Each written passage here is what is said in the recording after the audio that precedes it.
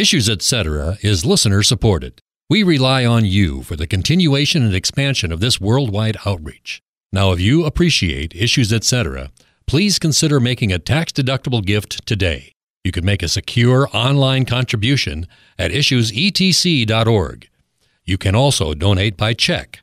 Make your check payable to Issues Etc. and send it to Issues Etc., Box 83, Collinsville, Illinois, 62234. And thanks for your support. No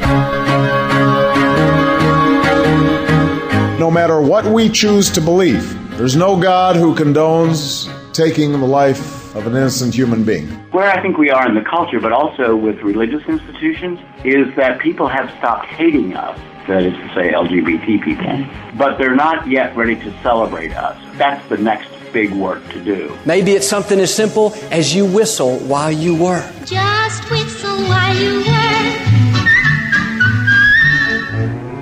Mega churches are a house of cards. Mega churches really are the primary example of what's wrong with evangelicalism, why it's so thin, so insubstantial, so unsatisfying. Southern Illinois truck drivers who love Issues, etc.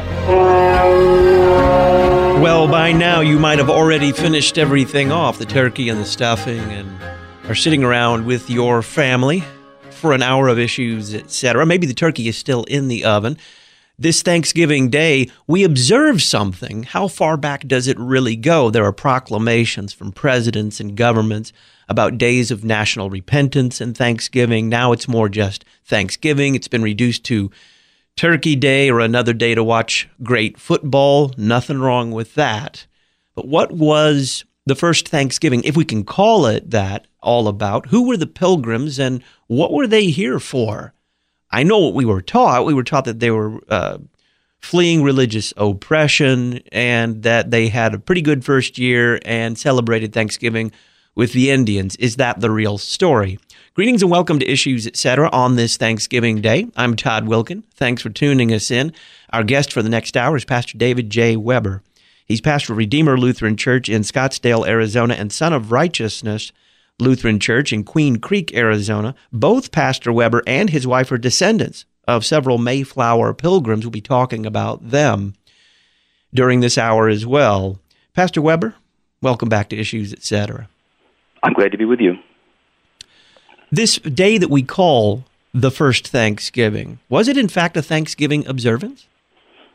Well, partly, simply because the pilgrims would always have offered a prayer before they shared any meal, thanking God for the food on the table, as we do when we say grace. But the pilgrims did not refer to that first observance as a day of Thanksgiving. They understood it to be basically a harvest celebration, celebrating the fact that they had survived for the first year, celebrating the fact that they had brought in a pretty good harvest. And so they got together and had a communal meal, which actually lasted for 3 days, almost like a town festival, because they also had games of chants and competitions and just had a good, fun time for 3 days, and invited their Indian allies to come, and the Native Americans of the area came in number of about 90 or so and joined them in these festivities. So they were simply celebrating life, celebrating the blessings of God. There would have been a prayer of thanks before any meal, but they didn't refer to this as an observance of community Thanksgiving. How did this event, that is, while significant in its time for these people, marking a year of relative prosperity, of a new colony in a new land, how did this come to be so strongly associated with the holiday of Thanksgiving? Well, the Pilgrims did have these kinds of harvest festivals every year. On occasion, when the circumstances of history would call for it, the leaders would also call for a religious observance of Thanksgiving, which would be spent in church, which would be spent worshiping and praying and so forth. They did both of these things. They would never have established a Thanksgiving observance as a religious observance per se to be something that was done on a regular basis, because they would have considered that to be papist and much too liturgical and akin to following a church year, which they were strictly opposed to. But they did do that on occasion, as well as having the Harvest Festival every year. And in New England, after a while, both of these ideas did sort of get merged in the popular mind. And in the New England states, an observance in the autumn of a Thanksgiving and Harvest Festival combination did become normal. It also became normal in other parts of the country where New England settlers migrated to, and became a national observance only at the time of the Civil War in 1863. Before that time, it was something done in New England and in places in the Midwest and elsewhere where New Englanders had settled. What do you think is the biggest myth about this communal meal between the Pilgrims and their Indian allies? Oh, I really don't know how many myths there are in regard to it. I think that some people are very critical of what they see as a secularizing of the Thanksgiving holiday, which would be to people who are not very religious today observing Thanksgiving without the distinctive religious element being attached to it, and people would see that as a departure. People would see that as a problem of the secularization of our society. But actually, that is much closer to what the Pilgrims were doing. The Pilgrims did make a clear distinction between their social celebrations and observances, which they would share with the natives in the area, with whom they shared an alliance and friendly relations, and their distinctly religious observances, which were matters of church and which would not have involved religious fellowship with people who did not share their beliefs. And so they observed the original so-called Thanksgiving as a community festival where everybody was able to come and participate without the blending together of religious differences. And that maybe that's not such a bad thing, because that distinction is one that I think we should continue to make. Who were the Pilgrims, and why did they come to this continent? Well, the original core group of the settlers of Plymouth Colony, called the Pilgrims, started out in the area around Scrooby in northern England, and they were people who had originally been a part of the broader movement of Puritanism in the Church of England, wanting to initiate further reforms in Anglicanism to make it conform more to their view of what the Scriptures required and to make it less Catholic in its character and flavor. But the people in the Scrooby area finally decided that the Church of England was irreformable, and that what God really wanted them to do was simply to set up their own independent congregation. And so they were persecuted, they were hunted down because of their nonconformity, because they were separatists, and because of that persecution, they did eventually flee to Holland, where they were able to have religious toleration and where they were able to function as an independent, nonconforming congregational church. However, in Holland, they began to see after several years in the early 1600s that their children were growing up with Dutch ways, which they perceived to be more worldly and less spiritual. Their children were also losing their English cultural identity, and the leaders of the congregation did not think that was a good thing. And so they cast about for an idea of where they could go in order to be able to practice their faith as they confessed it, but also where they could establish a society that would reflect the societal values that they believed in. They wanted to go someplace where they could establish, as it were, a new England. Not Englishmen in Holland, but Englishmen in a New England, but a New England that would be a pious England, that would get rid of all of the influences of popery, as they would have called them, that would have a godly society encouraging godly values. And so that is why they eventually came to America, where they could, as it were, start from scratch and establish a New England along their Puritan and Congregational and Calvinist theological lines. There were also, however, several other families who came with them, who were brought into the project by the businessmen in London who were the investors who provided the financing for the settlement. The Pilgrims did not have a lot of money, and so they had to find people in England who were willing to finance this venture. They did find them, but the terms included that they would send some of their own people who would contribute needed skills and abilities to the settlement. So there was a mixture of the people who were from Holland, who were adherents of the more strict separatist religion, and people from England who were, for the most part, members of the Church of England. And they blended themselves together into the colony that then was established in 1620 as Plymouth. So this was, we're told that they were fleeing religious persecution, but not religious persecution in Holland per se. It sounds as though this was as much an effort to retain what they considered to be good English culture as it was to exercise a freedom of religion. About a minute before our break. Yes, that's precisely correct. They were fleeing persecution when they left England to go to Holland. But when they left Holland to come to America, they were desiring to establish a New England society.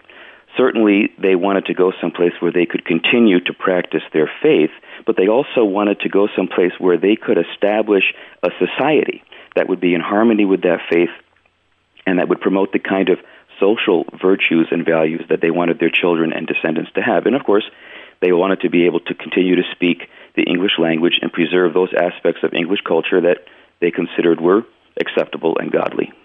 We're talking about the Pilgrims and what we call the first Thanksgiving. Pastor David J. Weber is our guest on this Thanksgiving date. It's Thursday, November the 26th. He's pastor of Redeemer Lutheran Church in Scottsdale, Arizona, and Son of Righteousness Lutheran Church in Queen Creek, Arizona. Both Pastor Weber and his wife are descendants of several Mayflower Pilgrims. We'll talk about the Puritans on the other side of the break, because often the Puritans and the Pilgrims get confused with one another. We'll talk about what was life like for the Pilgrims there in their new colony. And as Pastor Weber has already mentioned several times, they appear to be wary of anything that smacks of Roman Catholicism. Were they anti-Catholic? We'll answer that question as well on the other side of the break. I'm Todd Wilkin. This is Issues, Etc. More with Pastor David J. Weber on Thanksgiving after this.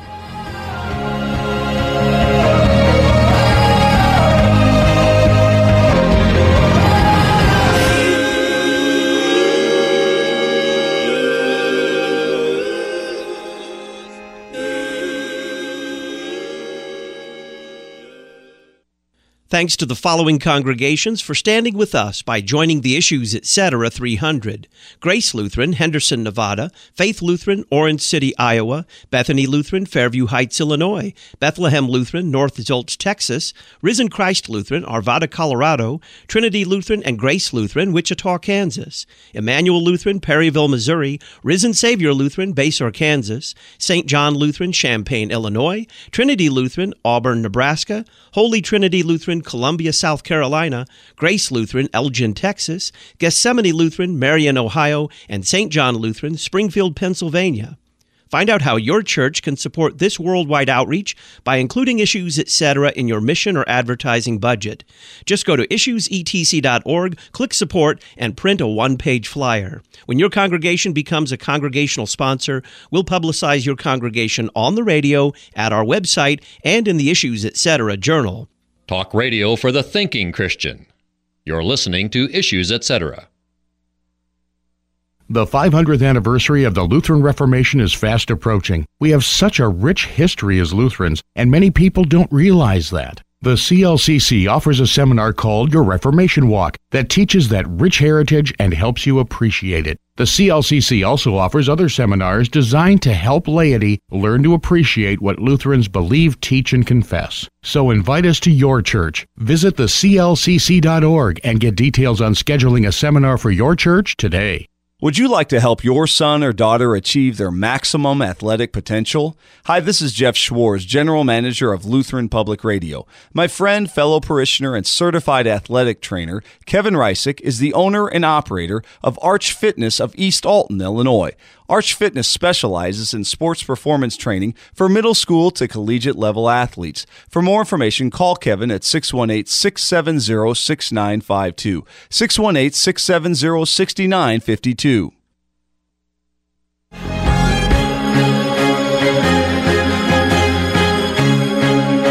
Welcome back to Issues, Etc. I'm Todd Wilkin. With the advent of Thanksgiving, of course, we think about the coming of Christmas. A great Christmas gift you might want to be thinking about this early. The Lutheran Study Bible, it's the Issues Etc. book of the month for November. It's a great gift from Concordia Publishing House, a resource that you could give to young and old alike. I mean, you never get too old for the good scholarship that you'll find in the Lutheran Study Bible, and it's never too early to start studying the Bible in this kind of depth. Think about the Lutheran Study Bible as a Christmas gift. Give Concordia Publishing House a call, 1-800-325-3040, 1-800-325-3040, and order the Lutheran Study Bible for yourself or for someone else. You can find out more at our website, issuesetc.org. You've mentioned several times that they were at the very least wary of things that smacked of Roman Catholicism. Were the Pilgrims anti-Catholic? Yes, they definitely were. As I mentioned earlier, the Pilgrims of the Plymouth colony had originally emerged from the general Puritan movement in England, which had become a strong factor during the time of Queen Elizabeth and continued to be a strong factor during the time of King James. The Puritans, in general, as a general category, were opposed to the Church of England retaining the episcopal structure of church government by bishops. They were opposed to the Church of England retaining the historic liturgical forms, symbols and ceremonies, vestments, crosses, stained glass windows, and so forth. They were even opposed to the singing of hymns that had been composed by people. They believed that in worship we should sing only inspired texts, and so they sang psalms or metered paraphrases of psalms. And the worship services that the Puritans would have wanted to see throughout England would have been very austere, very stark, very plain and simple. They were basically following the model that had been set in motion earlier by Ulrich Zwingli in the 16th century to take everything out of the church that was not, in their perception, directly commanded by God to be there. When they decided that they wanted to set up their own congregation apart from Anglicanism and to stop trying to reform the Church of England and just simply to set up their own church, there is where they did have a parting of the ways as far as strategy is concerned with the rest of the Puritans, who still wanted to stay within the Church of England to purify it, to purge it of these Catholic and non-biblical accretions. But they did share with, both groups did share with each other the perception that these things are wrong, that they should not be there, and true Christians should not be a part of a church that has retained these things. What they often spoke of was the simplicity of the gospel. This was a term they used quite often to describe their ideal expectation of what it was supposed to be like to be a Christian and to go to church as a Christian. All right, what was their life like as a colony? I mean, how would you describe it? Well, the Pilgrims are often thought to have been very repressed and to have been people who didn't like doing anything fun or enjoyable. This was absolutely not true at all. They did have a hearty enjoyment of life, and they were not adverse to community celebrations. They loved having weddings and celebrating weddings, and they enjoyed so many of the things that we would, of course, recognize as Lutherans are things to be enjoyed as good gifts of God according to the first article of the Creed. They did, however, draw some very sharp lines as far as their distinctly religious observances were concerned. There, the Bible would reign and rule in the sense of thinking that the Bible was to be seen as prescribing exactly what church and religious practice was to be like.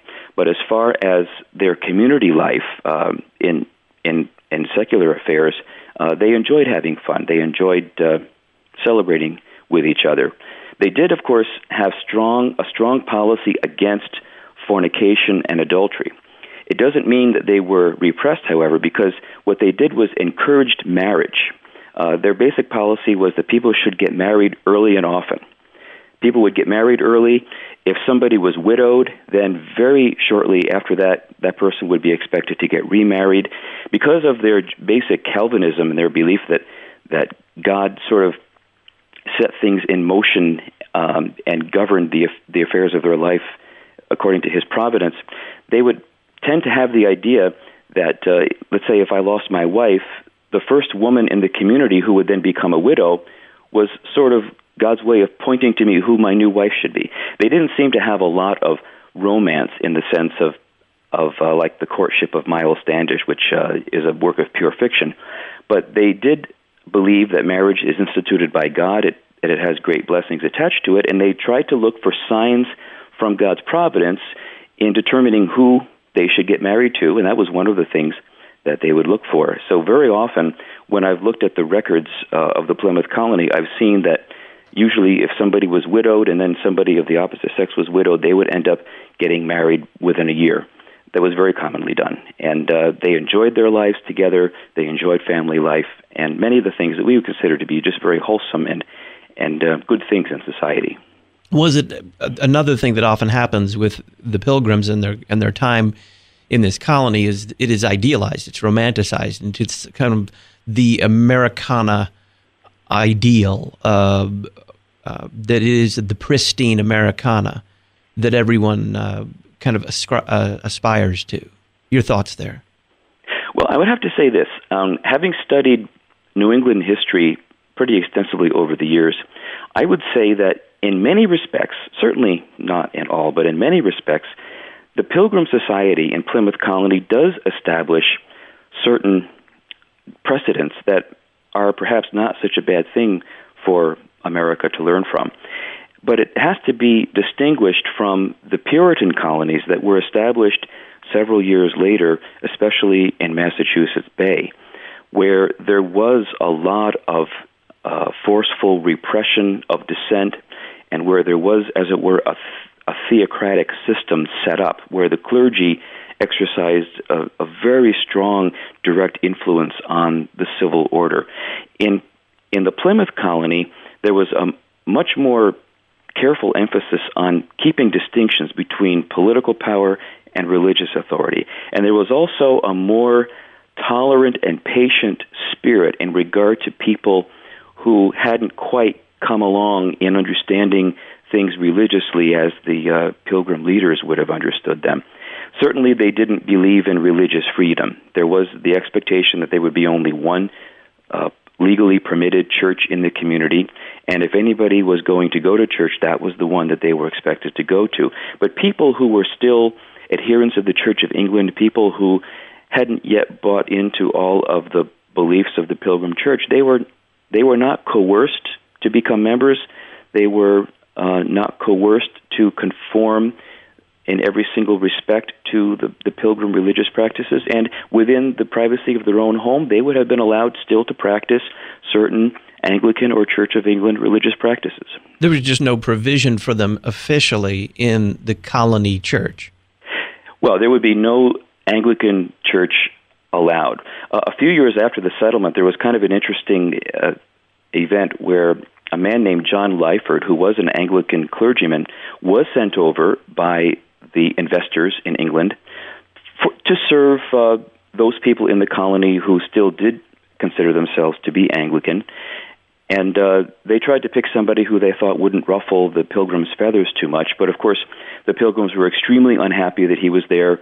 And before long, they expelled him from the colony and told him he had to go. And mostly that was brought on because he baptized somebody's baby. There was actually no Pilgrim pastor in the colony. The pastor of their congregation remained in Holland with the other members of the congregation who had not yet come to America. The religious leader in Plymouth was William Brewster, who was the elder of the church, but not an ordained pastor. Therefore, he was not authorized to do baptisms or the Lord's Supper, and so any of the babies who were born in the colony were basically not baptized. And so there was this one particular Anglican family who wanted their baby to be baptized. They asked this Anglican minister to do it, and it was on that basis that he was expelled from the colony. Another interesting thing about that person, though, or perhaps about the later generations of his family, is that John Lyford was a direct ancestor of Abraham Lincoln. Oh.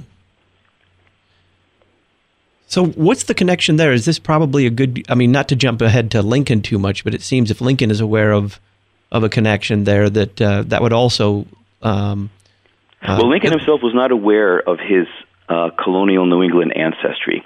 this is something that has been uncovered since his lifetime. He didn't really know where his forebears came from, but his surname, Lincoln, actually originates in the town of Hingham in Massachusetts, and Lyford, when he left Plymouth, ended up in Hingham and his descendants married into the Lincoln family of Hingham, and then somebody who came down from that family eventually migrated down toward Kentucky and became the ancestor of Abraham Lincoln. But Lincoln himself was not aware of that personal heritage of his. What was the relationship of the Pilgrims with the Indians? You mentioned before that they're allies of sorts and that there's some peace here initially. What did they think about the Native Americans? Well, when the Pilgrims came to New England, they came to a place where the natives had experience with Englishmen before, and some of their experience with Englishmen in the past had not been good. There had been at least 2 incidents where English ships had come and had actually stolen native Indians as slaves and brought them against their will to England. And so when the Pilgrims came on the Mayflower in 1620, they were attacked at one point on Cape Cod, and the natives figured that these are just more of the same kind of people. Oh, let's take a break here. I asked my question a little bit late, but I do want to hear the rest of this story about the Pilgrims and the Indians that they found here when they colonized this continent. I'm Todd Wilkin. It's Thanksgiving Day. Pastor David J. Weber is our guest, and we're talking about the Pilgrims. Stay tuned.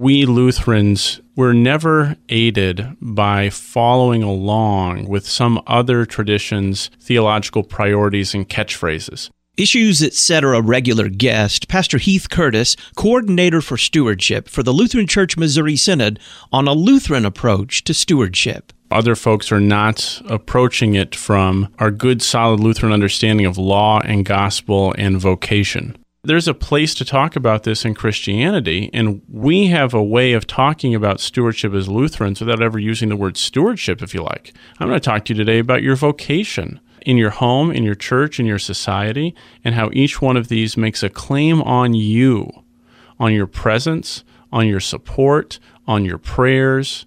That's how we should talk about this as Lutherans. You'll find several stewardship resources at lcms.org/stewardship. lcms.org/stewardship. It was the day after Christmas in 1538 when family and friends who were gathered around Luther's table heard him say, "There is no finer gift that a parent can give to a child than an education in the liberal arts." For over 100 years, St. Paul's Lutheran School in Brookfield, Illinois, has been emphasizing the 6 chief parts and the 7 liberal arts, providing classical education in the Lutheran tradition. Visit our website at spbrookfield.org or call 708-485-0650. Thankful for God's service through the pastors in your life? Then consider attending Christ for Us in the Office of the Holy Ministry, a conference of the Association of Confessing Evangelical Lutheran Congregations, this coming February 25th through 27th in Cedar Falls, Iowa. Visit our website at acelc.net for information on Christ for Us in the Office of the Ministry. Register online at acelc.net. Your comprehensive source for information, teaching, and truth. You're listening to Issues Etc.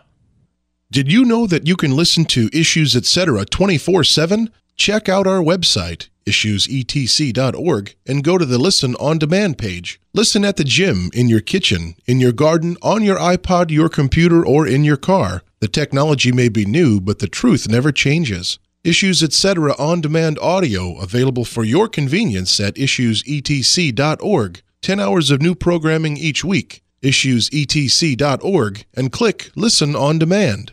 Are you thankful for the worldwide outreach of Issues Etc.? Please consider making a special Thanksgiving gift. You can donate online at issuesetc.org. You can also make a special Thanksgiving contribution by check. Make your check payable to Issues Etc. and send it to Box 912, Collinsville, Illinois 62234. With 5 weeks left in 2013, we're $73,000 short of making budget. Thanks for listening, and thanks for your support.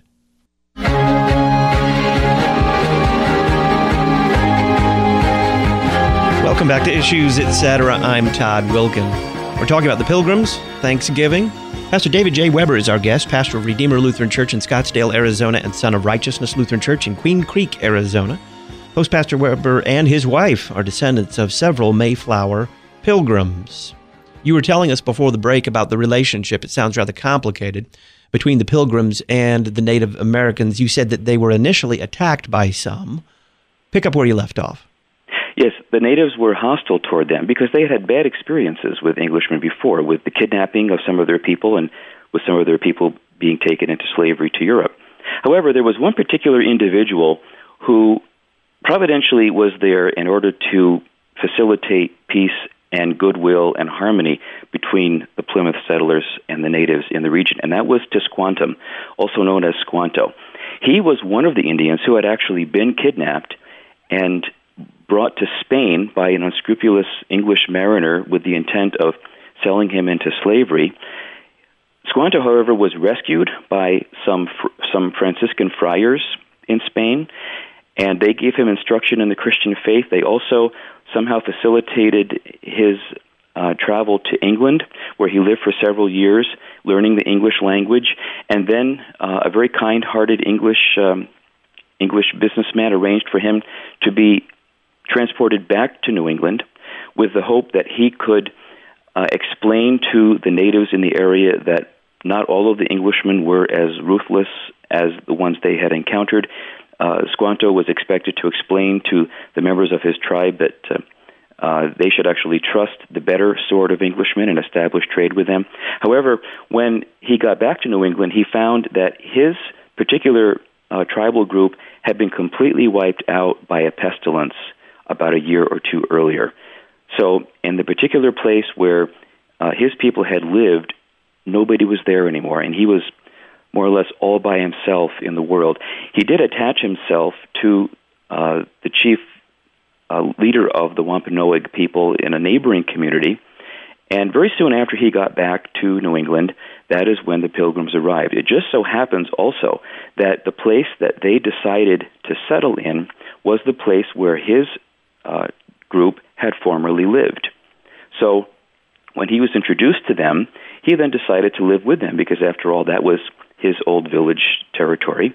And he was able to explain also to the other natives that these people were decent people. He was able to explain to them, based on his experience in England, that most of the English people were not like the ones who had kidnapped him.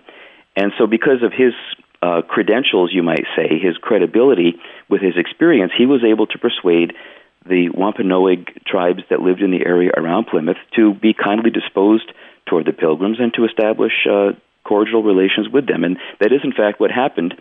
And for many decades, the Plymouth colony had very good and cordial relations with the natives in the region.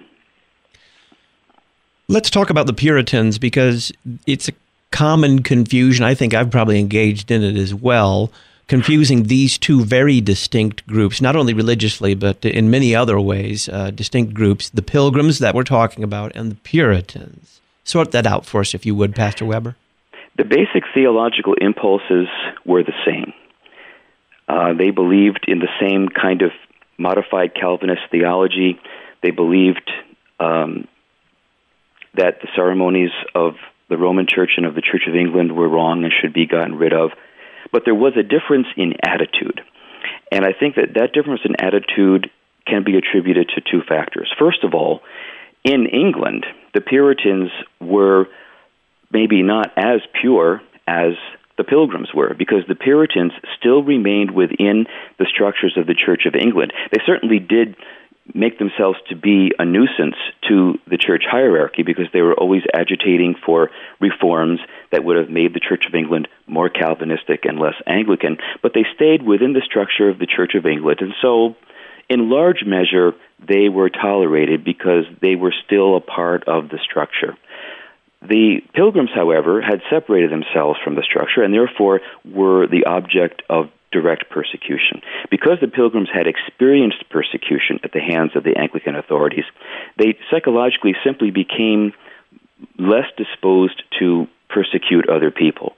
They knew what it was like to be persecuted, and so they didn't really have the stomach for a lot of persecution of of religious dissenters who did eventually turn up in their colony. When the Puritans came to New England and set up their own colony in Massachusetts Bay, they didn't have those kinds of scruples, and so they had a very strict enforcement of religious conformity. In England, the Puritans really didn't have a strong objection to a religion that was governed and maintained by the government. They just thought that the government in England was maintaining the wrong kind of religion. And so when they got to New England, they set up a system where their government maintained their Puritan religion. Whereas the Pilgrims had a more principled objection to that, believing in the distinction of powers, believing that the civil authority and the spiritual authority should be kept distinct. Even though there would be close cooperation, there would not be an undue mingling in their perception.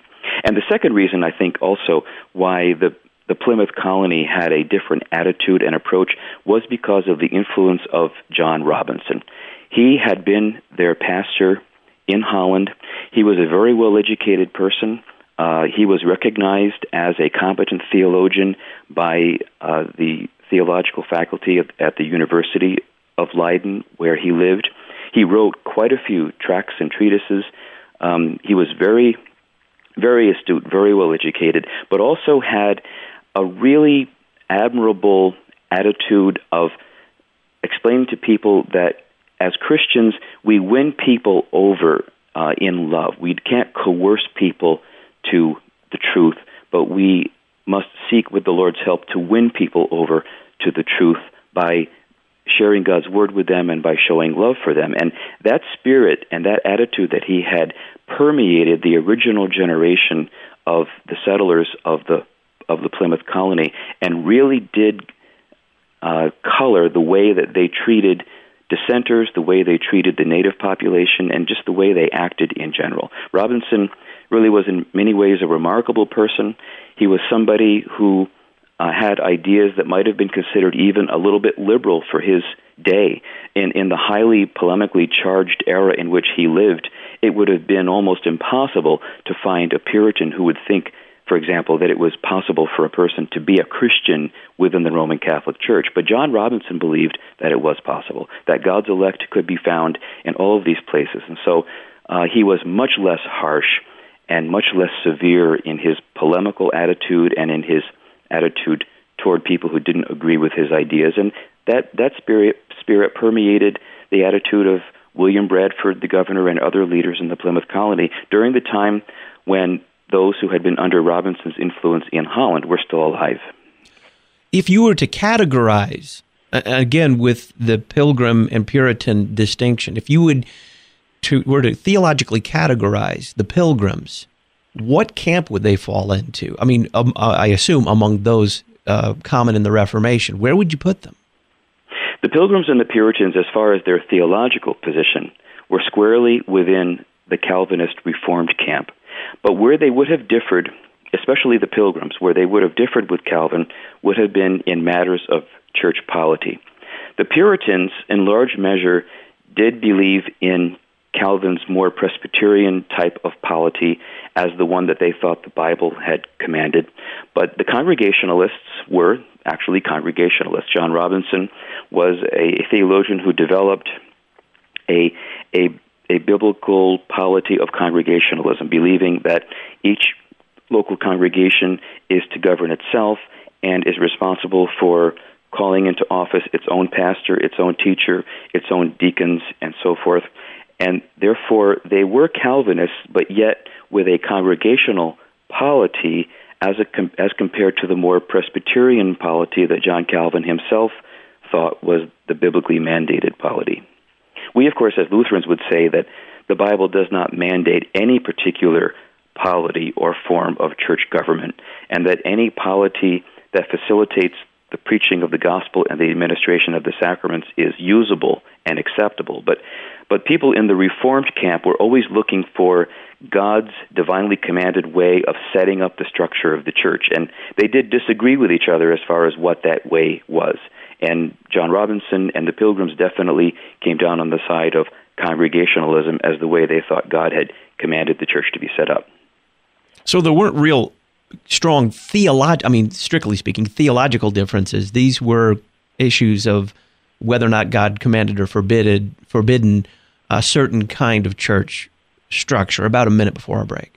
Right. The differences between the Pilgrims and the Puritans were in the area of their general attitude and in their understanding of what the proper relationship of church and state should be. The Puritans in England did tend to be inclined toward Presbyterianism. When the Massachusetts Bay settlers came to America, they actually did come under the influence of the Pilgrims and establish a congregational form of church rather than a Presbyterian form of church, but they still did link it closely to the civil government in the Massachusetts Bay Colony, which is something that the Pilgrims refused to do. Pastor David J. Weber is our guest. When we come back, what became of the Plymouth Colony? And we're going to talk about the influence of this first colony, these Pilgrims, on the American ideals as they began to form and gel. What of their way of thinking about society, of themselves politically, socially, influenced the American ideal? It's Thanksgiving Day, Thursday, November the 26th. We're talking about the Pilgrims. Pastor David J. Weber is our guest, pastor of Redeemer Lutheran Church in Scottsdale, Arizona, Son of Righteousness Lutheran Church in Queen Creek, Arizona. Both he and his wife are descendants of several Mayflower Pilgrims. We'll be right back.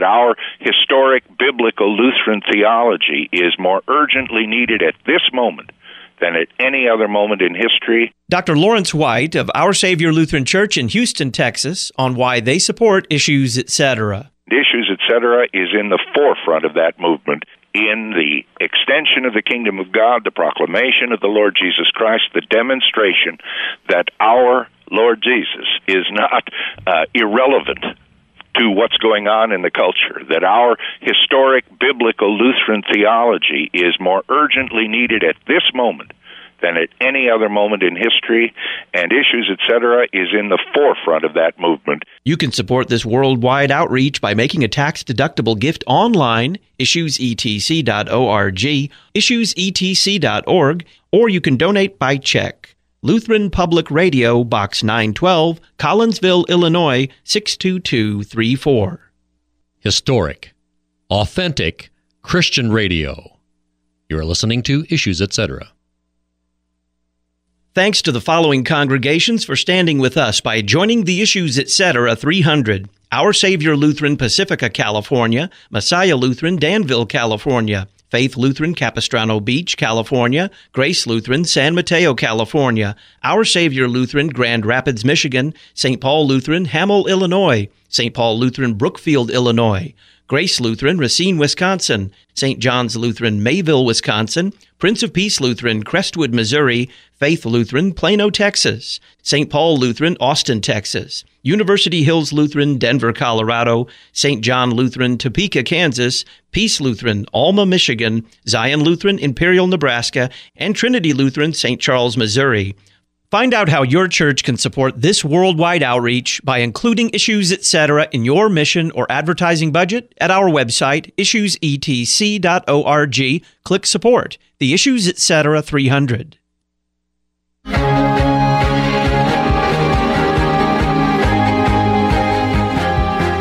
Welcome back. I'm Todd Wilkin. It's Thanksgiving Day. Pastor David J. Weber is our guest for another 10 minutes, talking about the Pilgrims. We'll get into their political influence here in just a moment. And in about 20 minutes, we'll study the hymn, Alleluia, Sing to Jesus, with Pastor Will Whedon. That's coming up here on Issues, etc. What became of the Plymouth Colony? The Plymouth Colony was established in 1620 by the original settlers who came on the very famous ship, the Mayflower. Over the years, additional settlers also came. These would have included remaining members of the Pilgrim congregation in Holland, as well as other people who came directly from England. But then approximately 10 years after the establishment of the Plymouth colony, the Puritans established their colony in Massachusetts Bay. It was much better funded and financed. it was much larger. They had many hundreds and hundreds of families that came over, so that in New England, before long, the Massachusetts Bay Colony began to dominate, and Plymouth was never able to become as strong politically or economically because of the fact that its near neighbor to the north was such a large, imposing presence. As we probably would recall, in England itself, the agitation between the Puritans and the Anglicans finally reached a point where there was a civil war for several years, which resulted in the abolition of the monarchy for several years in England with the rule of Cromwell. But that didn't work out very well because the Puritans were always squabbling and arguing among themselves, and the English people as a whole decided after a time that they wanted to restore the monarchy. And so Charles II became the King of England, and when he did that, he began a process of systematically trying to rein in the independence of the various colonies in America. One of the things that he did was forcibly merge the Plymouth colony and the Massachusetts Bay Colony, so that in 1691, Plymouth was abolished as an independent colony, and it then became a part of the Massachusetts Bay Colony, and its history after that was basically a part of the history of the Massachusetts colony. Let's talk about the influence of the Pilgrims. I mean, albeit small and then eclipsed by the Puritan enterprise, but let's talk about the influence of their way of life on what eventually became the American, at first the New England, but then the American ideal. Well, as I mentioned earlier, the Pilgrims did have an influence on the Pilgrims did have an influence on the Puritans in this respect, that they did persuade the ones who came to America to adopt a congregational form of polity as opposed to a Presbyterian form of polity. And that meant that in the congregation in each community, the voting members of the church would get together, they would decide matters, there would be lots of discussion and debate, and then there would finally be a decision. And this was something that also carried over into civil life. We've heard about the Mayflower Compact, where on board the Mayflower, before the Pilgrims landed originally in 1620, all of the male heads of households got together and agreed. They formed a covenant with each other that they would conform themselves to the laws that were passed by common consent, that they would respect the leaders who were elected by common consent. And so basically they established on board the Mayflower a form of civil government that was very much a reflection of the congregational church polity that the Pilgrims also believed in. And in American history, there has always been this strong impulse toward democracy, where people want to be heard, they want to be a part of the decision-making process. I think that the general intolerance of elitism in America and the idea that every citizen should be a participant in voting and in matters of self-government was something that can be traced back specifically to the influence of the Pilgrims in Plymouth Colony. This was a very different kind of an influence than what would have emanated from, say, the Virginia colony, which was settled by Anglicans and which had a very hierarchical view of society as well as of the church. And I think that it is also not a coincidence that slavery as an institution in American history was perpetuated in the South, where the founding colony was Jamestown, under the hierarchical, elitist attitudes of Anglicanism, as compared to in the North, where slavery was abolished, because the North was more significantly influenced by the ideals of the Pilgrims and the underlying assumption that everybody has the right to make his own way, everybody has the right to be heard, everybody is in some way equal to everybody else. That was an idea that existed in a germinal form in their time, and it has worked itself out over the centuries into basically the kind of democratic system that we in America have become very accustomed to. I have to ask, did they eat turkey when they gathered for that first communal meal? Yes, they did.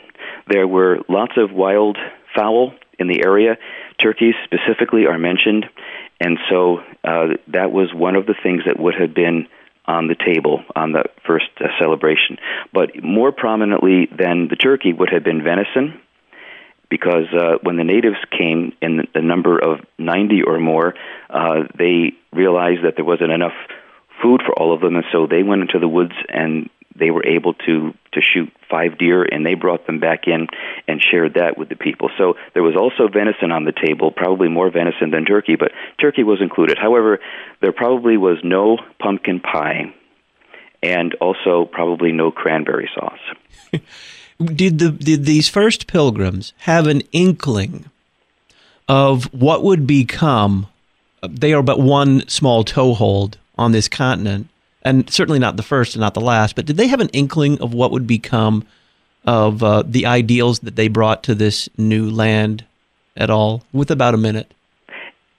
To a certain extent, they did. Of course, they could never have imagined everything that eventually took place in the development of America, but they did understand that they were leaving Europe and the European way of making everybody stay in the station in life in which he was born. And they knew that they were coming to a place where you could rise as far as your abilities with God's help would allow you to rise.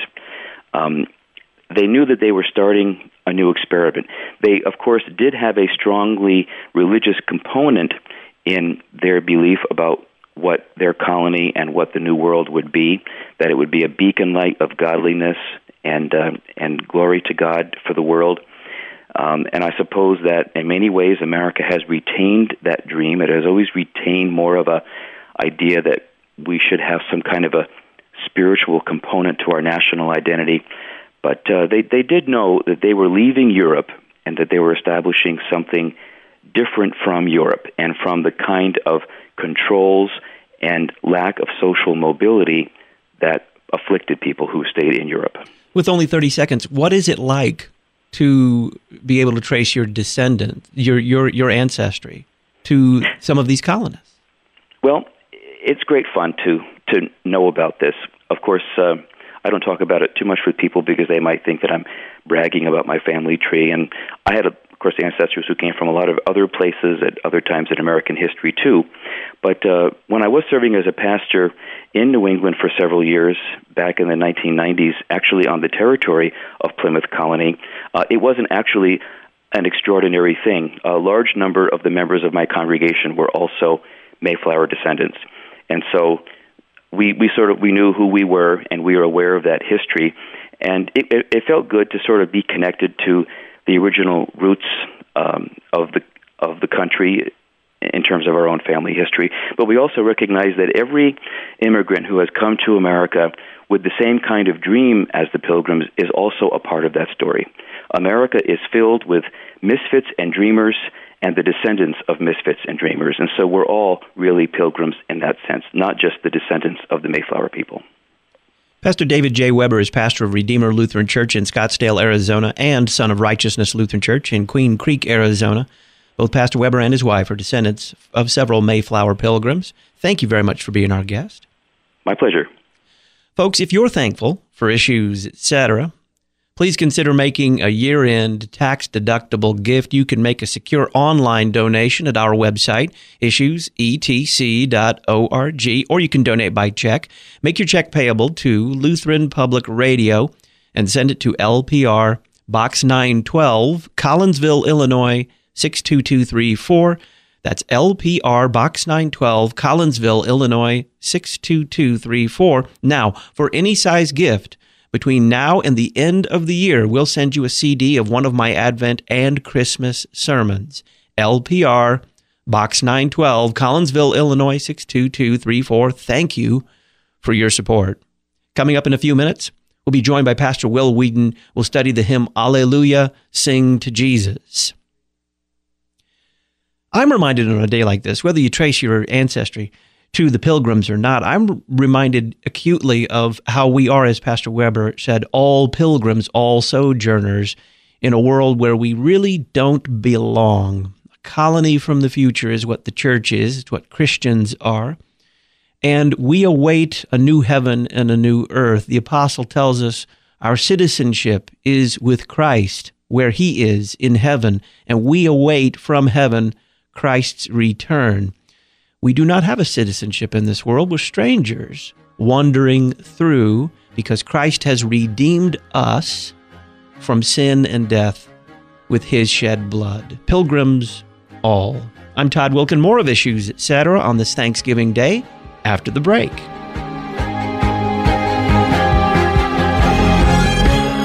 Listen weekday afternoons to Pastor Todd Wilken and guests on Issues Etc. Issues Etc. is a listener-supported program. Your financial support is vital for the continuation and expansion of this worldwide outreach. Our mailing address, Lutheran Public Radio, P.O. Box 912, Collinsville, Illinois, 62234. Box 912, Collinsville, Illinois, 62234. You can also donate at our website, issuesetc.org. Issues Etc. is a production of LPR, Lutheran Public Radio. Good Shepherd Lutheran Church in Collinsville, Illinois is happy to support the Christ-centered, cross-focused ministry of Issues Etc.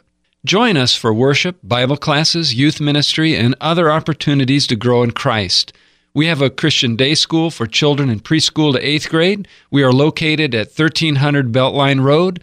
Call us at 618-344-3151 or visit www.goodshepherdcollinsville.org.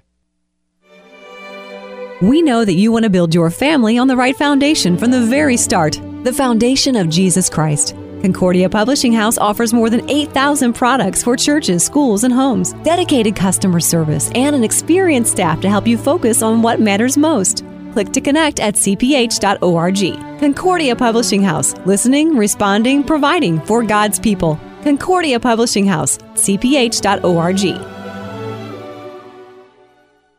If you're a talk radio junkie like me, you might assume that the programming is free. Commercial advertisers pay for the production costs and staff salaries. Well, that's true for most radio talk shows, but not for Issues Etc. Issues Etc. is listener-supported. We rely on you to pay for the production, salary, and airtime costs for this worldwide outreach. Hi, this is Todd Wilken, asking you to consider making a tax-deductible gift to Issues Etc. today. You can donate online, issuesetc.org, or you can donate by check. Make your check payable to Lutheran Public Radio. The address, LPR, Box 912, Collinsville, Illinois, 62234. LPR, Box 912, Collinsville, Illinois, 62234.